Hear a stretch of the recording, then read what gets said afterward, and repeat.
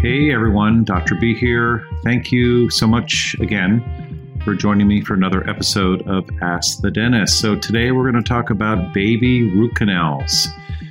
That's slang for a root canal on a baby tooth, not on an adult tooth. And we'll talk a little bit about root canals on adult teeth, but only as it relates to a root canal on a baby tooth. And anatomically speaking, we're talking about two very different things. A lot of people think, well, they bring in their child and the dentist says, there's an infection, there's a deep cavity, your child's going to need a root canal on their baby tooth. And they think of their own personal experience, the parent, of having had a root canal, and they're terrified because that would be a lot for a child to handle. But there are anatomical differences and timing differences and philosophical differences as to how to treat a baby tooth because it's only there for a short time.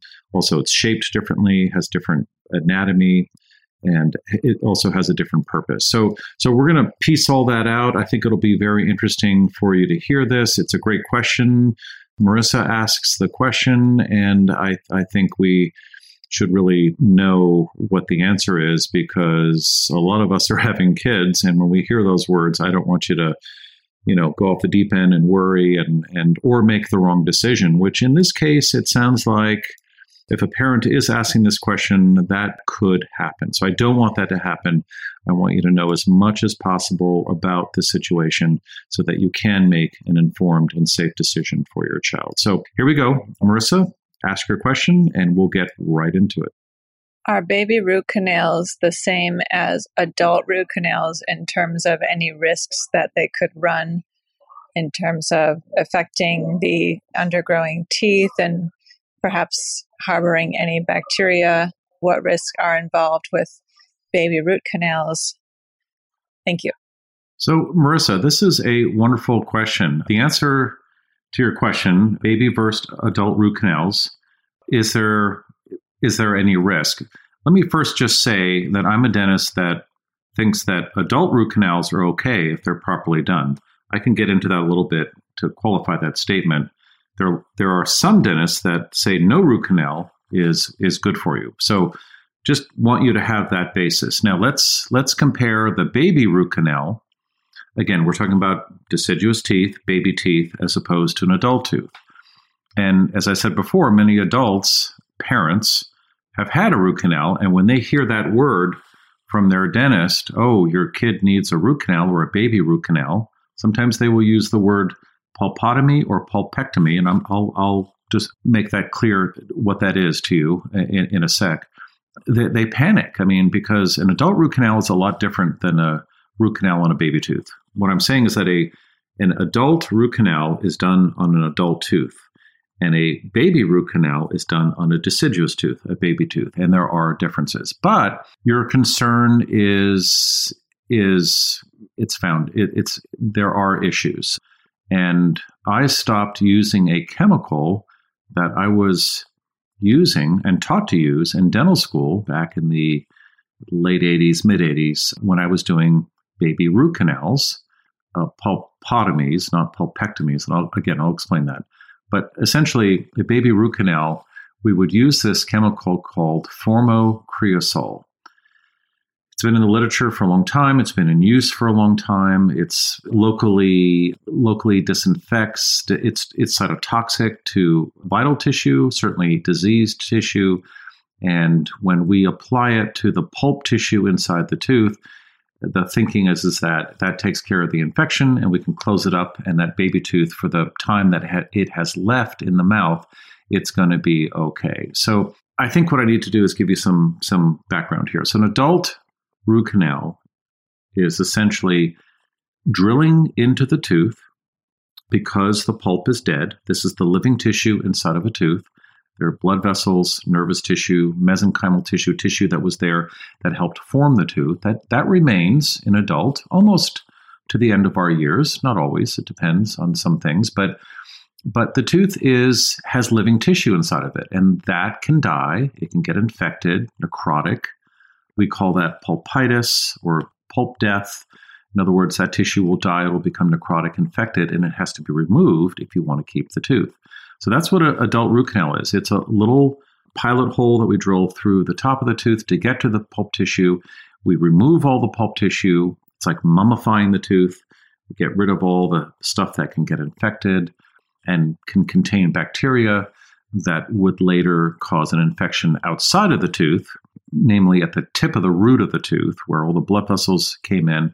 We clean out all that tissue to that very point, to the very end of the tooth, the pulpal end or the apical end of the root. So it gets cleaned out and then it gets sealed off, and then the body will treat the tooth as it normally would as a tooth embedded in bone, and usually there's no problem. Now with a baby tooth, baby teeth are a lot thinner. They're smaller, and they're only designed to be in the mouth up until a certain age.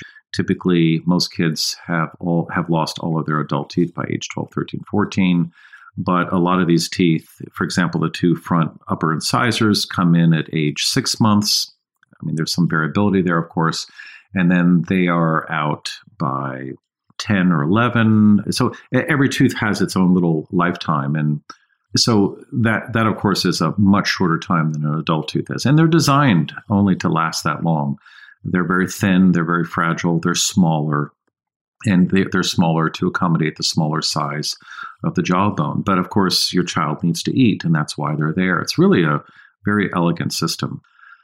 So obviously, we would not be able to have our adult teeth in place as our face is growing. So anyway, these teeth, if there's a deep cavity, just like an adult tooth, or if it cracks or breaks, or if the child falls, that tooth the pulp inside of the tooth will become infected. So we can burrow into the tooth, drill a little pilot hole, but instead of removing all of the tissue, we will do a pulpectomy. And that's where we disinfect the very top part of the pulp, clean it up, disinfect it, and then close it up. And the rest of the tooth, that tissue in the tooth, can still remain. In other words, it's still vital, and it will not become inflamed or become a problem, typically. This is best case scenario, of course, and pulpectomies work very well. The way we did that for so many years, and still being done today, I don't agree with, I don't like, and that is, and I stopped using it right after I got out of dental school. I used an electrosurge, which was the poor dentist laser. It's a RF unit, radio frequency unit, electrosurge. It's been around for a long time. It's very inexpensive. It basically is a little electric probe that when you touch tissue, it destroys it, it denatures the protein, and it scars it. And that was a very safe way of doing the pulpectomy. Again, I'm not explaining this properly. So when we drill through the tooth, we get to the diseased tissue, the tissue that's already been infected by the bacteria from the outside, from the cavity.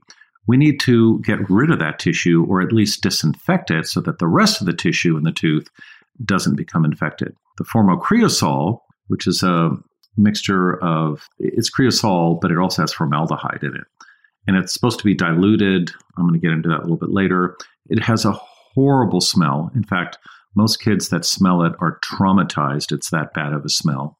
It's like using chloroform. But you apply that with a little cotton pellet on that tissue, and then you cover it up with a plastic filling, and that's a pulpectomy. Well, I used to use the radio frequency unit. I would just kind of scar that tissue.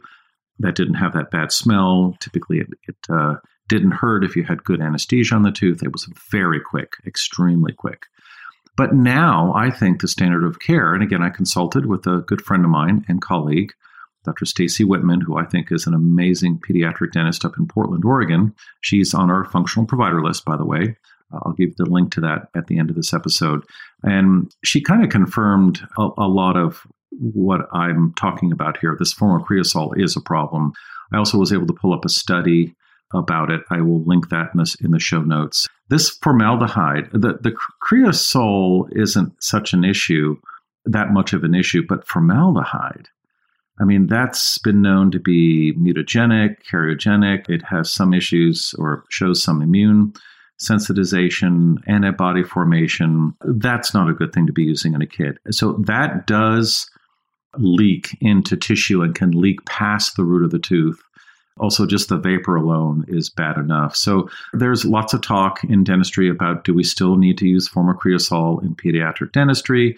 The discussion's been going on for 20 years. I think most good dentists And smart dentists and dentists that really care about their patients have moved on a long time ago. They'll use an RF unit.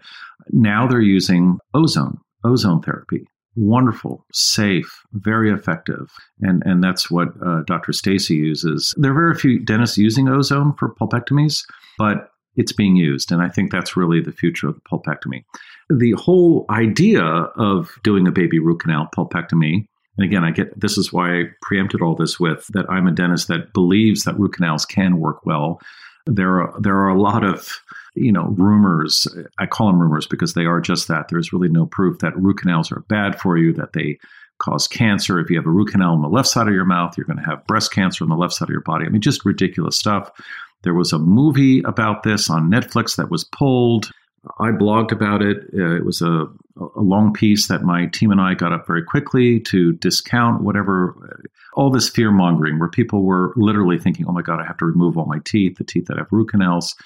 Anyway, I'm going to include that in the show notes as well, just as an aside. But with that context, there's nothing inherently wrong with the idea of doing a baby root canal, a pulpectomy. Now, a pulpotomy is removal of all the tissue in the baby tooth. And sometimes that's necessary, but I don't think I've ever had to do a pulpotomy. A pulpectomy usually works fine. Kids' teeth are very resilient. Kids are resilient. And again, it's only in there for a few years at most. What's the alternative? Take the tooth out? No. Taking a tooth out is a very traumatic thing. You can numb a kid up. Again, I've been doing this for 35 years. I do see a lot of kids. This really horrified me. You would have to knock the kid out for them not to feel or know what was happening. They'd still feel the pressure, the twisting, the torquing of the removal of the tooth, unless it was very infected. Then it would come out easier because there was no bone support around the tooth. But it's really traumatic for a kid. And then secondarily, or not secondarily in importance, as important, but in addition, removing the tooth is a bad thing because all the other teeth kind of move into that space, and that affects the eruption pattern of the incoming adult teeth. And this choreographed movement and replacement of teeth and in a very surprisingly very specific kind of pattern is crucial to get right. Otherwise, you're going to get crowding and you're going to need a lot of orthodontic work later. So keeping those teeth in is a good idea. If you do have to remove a tooth, which can happen, then you have to put a space maintainer in. You have to glue in a metal device that has metal in it and nickel and other things you have to worry about as a parent for your child. And that is done by an orthodontist typically. I did all of my own space maintenance in my practice, but I didn't like the metals that I had to use. But it was important to do that because otherwise the bite would collapse as the adult teeth came in. You have to maintain that space until an adult tooth takes the space or fills the space. So again, formocreosol, not crazy about. If your dentist is using formocreosol, move on. Find someone else. Use someone that's using ozone or an RF device, radiofrequency or electrosurge. And I think a lot of dentists are using that. It's so much quicker and safer. It does smell a little bit bad, but nowhere near as bad as that formocreosol. That is a very strong taste. And most kids remember that for the rest of their life. Again, taking out the tooth is not a good option. That really impacts them. It makes them a phobic patient for the rest of their lives, which has, ramifications down the road. People tend to avoid dental care, which is not good overall for overall health as well. There are other alternatives to formocreosol, that chemical that I keep referring to, ferric sulfate. That doesn't travel as far. It's a little safer. If it does leak out past the root tip, it's not as dangerous. So anyway, the best root canal is no root canal, of course, or pulpotomy or pulpectomy. And again, I think it's a great question because most parents just take it for granted. They hear the dentist, they say, we've got to save the tooth. We've got to go in there and do a baby root canal. Let's do it. But are they using those chemicals and are there better alternatives? Hell yes. And you need to ask, you need to be aware of those alternatives. It's significant enough where you would be protecting your child greatly, significantly by knowing all of this. And so great question. So glad that you asked it. Again, thanks, Marissa. Great question. Hope that answers that question for you. It's good that you never take anything for granted with your kids, with the health and treatment of your kids. And that's what this podcast is all about. Always ask. If you ever have any doubt or any worry, with your own treatment, especially with your kids' treatment, it's always important to inform yourself. Again, it's always buyer beware. As a patient, you need to inform yourself. And that's the great thing about seeing a functional dentist. They're just going to come out of the gate explaining stuff and explaining to you, where does this come from? Why is it there? Not the what, but also the why. And that's so important because, again, in the old days, we used to trust doctors and dentists, and I think that's great. And I think professionals typically can be trusted. But I think in today's world, you really have to inform yourself so that at least you have an idea that you're seeing the right person. You're not going to understand everything, and you can't become a dentist or a physician or a neurophysicist or an astronaut. I mean, there's just no way of doing that. You're going to stick in your lane and all that. But when it comes to healthcare and how it affects your body or your children's bodies and treatment outcomes, it is so important to inform yourself. And if you don't feel good about it, or if you don't like the answer you got, or the provider that you're seeing was a little flippant or just exasperated that you asked so many questions or didn't understand it, it's time to move on and find someone else. So again, thank you so much for asking that question. I can't tell you how many dentists are still using formocreosol. I can't give you exact numbers. I'm going to include a commentary. It's not a study, from a pediatric journal in Canada. It gives you some numbers there, but it's the majority of dentists are still using this chemical. Chances are the dentist you're seeing will use formocreosol. So get around that. You don't want to worry about that as a parent. So glad, again, that you are asking questions. If anyone listening here has a question about oral health, about dentistry, go to speakpipe.com/askthedentist. We do have an article on this. I will dig it up. Also include that in the show notes.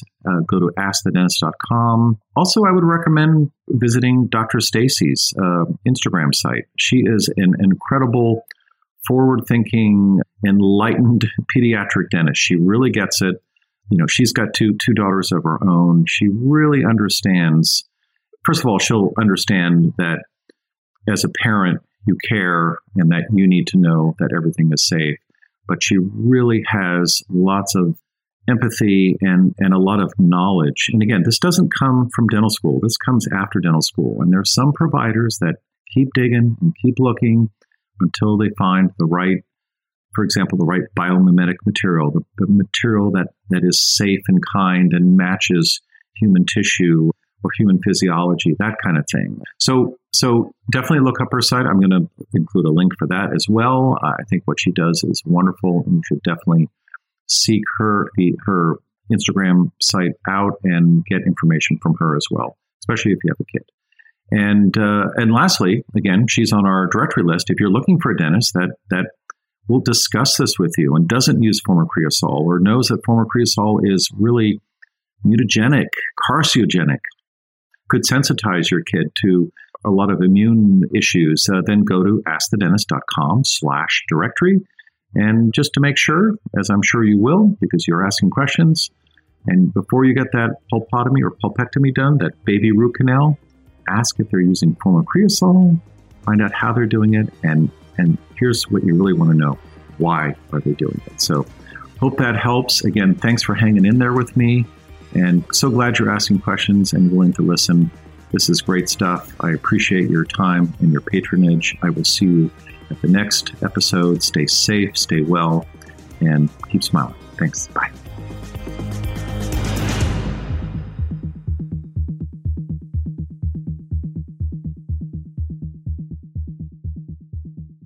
Hi, everyone. I hope you enjoyed this week's episode. Just a reminder that this podcast is for educational purposes only. This podcast is not a substitute for professional care by a dentist, doctor, or other qualified medical professional. This podcast is provided on the understanding that it does not constitute medical or other professional advice or services. If you're looking for help in your journey, seek out a qualified medical practitioner. If you're looking for a functional dental care provider, you can visit askthedentist.com/directory and search our Find a Dentist database. It's important that you have someone in your corner who's trained, is a licensed healthcare practitioner, and can help you make changes, especially when it comes to your health.